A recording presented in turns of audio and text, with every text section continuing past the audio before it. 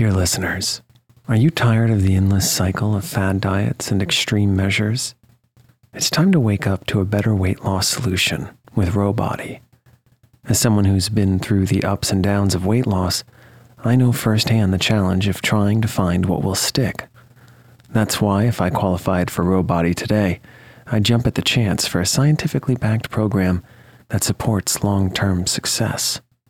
With Rowbody, you'll gain access to the most popular weight loss shots on the market, paired with personalized lifestyle changes. Over 200,000 people have already chosen Row to help them lose weight. Say goodbye to the roller coaster of weight loss dreams and hello to sustainable, real results with Rowbody.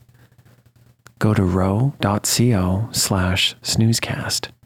Sign up today and you'll pay just $99 for your first month and $145 a month after that. Medication costs are separate. That's ro.co/snoozecast.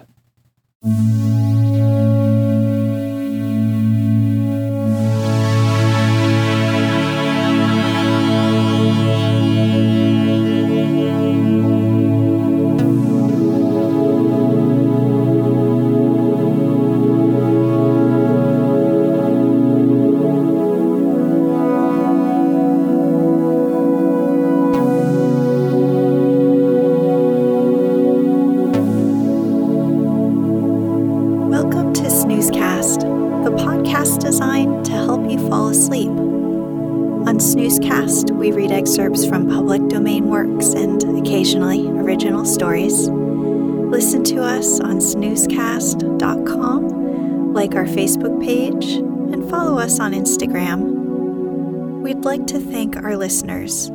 If you enjoy our show, please write us a review. Also, share it with a friend.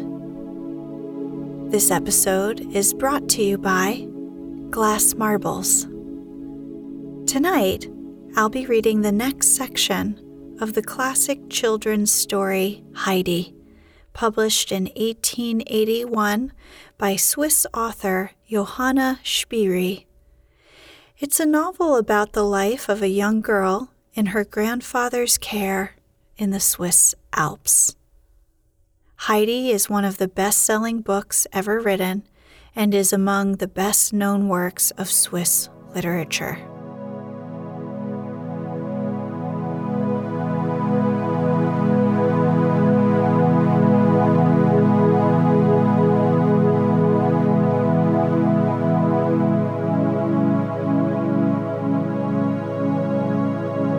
Let's get cozy.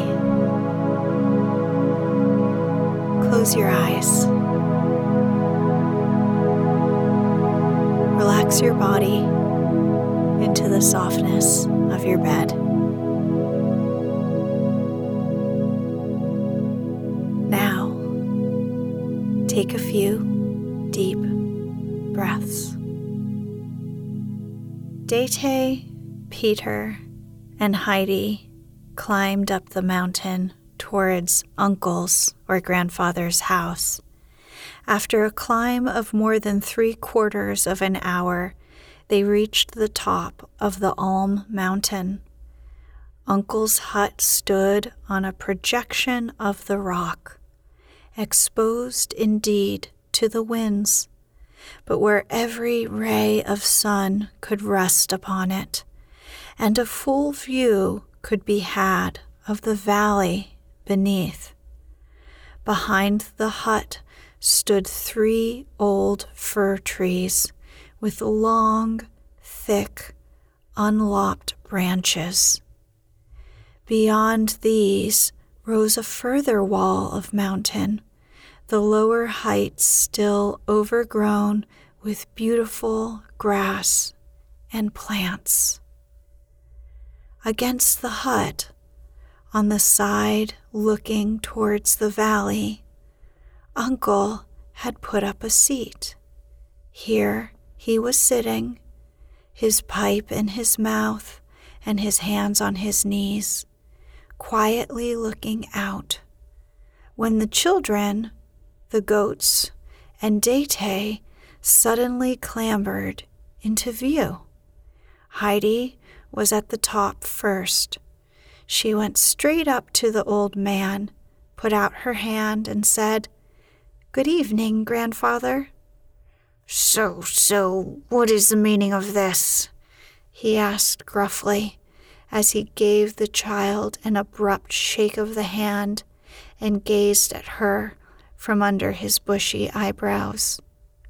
Heidi stared steadily back at him in return with unflinching gaze. Meanwhile, Dete had come up with Peter after her. "I wish you good day, Uncle," said Dete as she walked towards him. "And I have brought you Tobias and Adelaide's child. You will hardly recognize her, as you have never seen her since she was a year old." "And what has the child to do with me up here?" asked the old man curtly. "You there," he then called out to Peter. "Be off with your goats. You are none too early as it is, and take mine with you."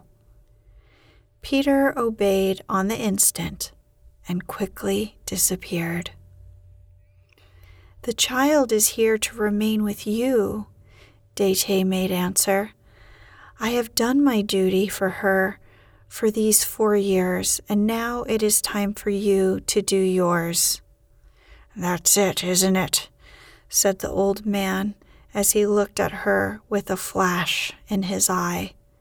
"And when the child begins to fret and whine after you, what am I to do with her then?"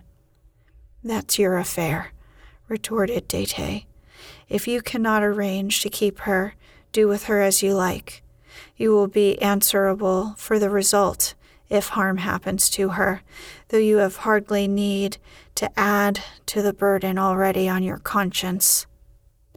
Now Dete was not quite easy in her own conscience about what she was doing, and consequently was feeling hot and irritable, and said more than she had intended. As she uttered her last words, Uncle rose from his seat. He looked at her in a way that made her draw back a step or two. Then, flinging out his arm, he said to her in a commanding voice, "Be off with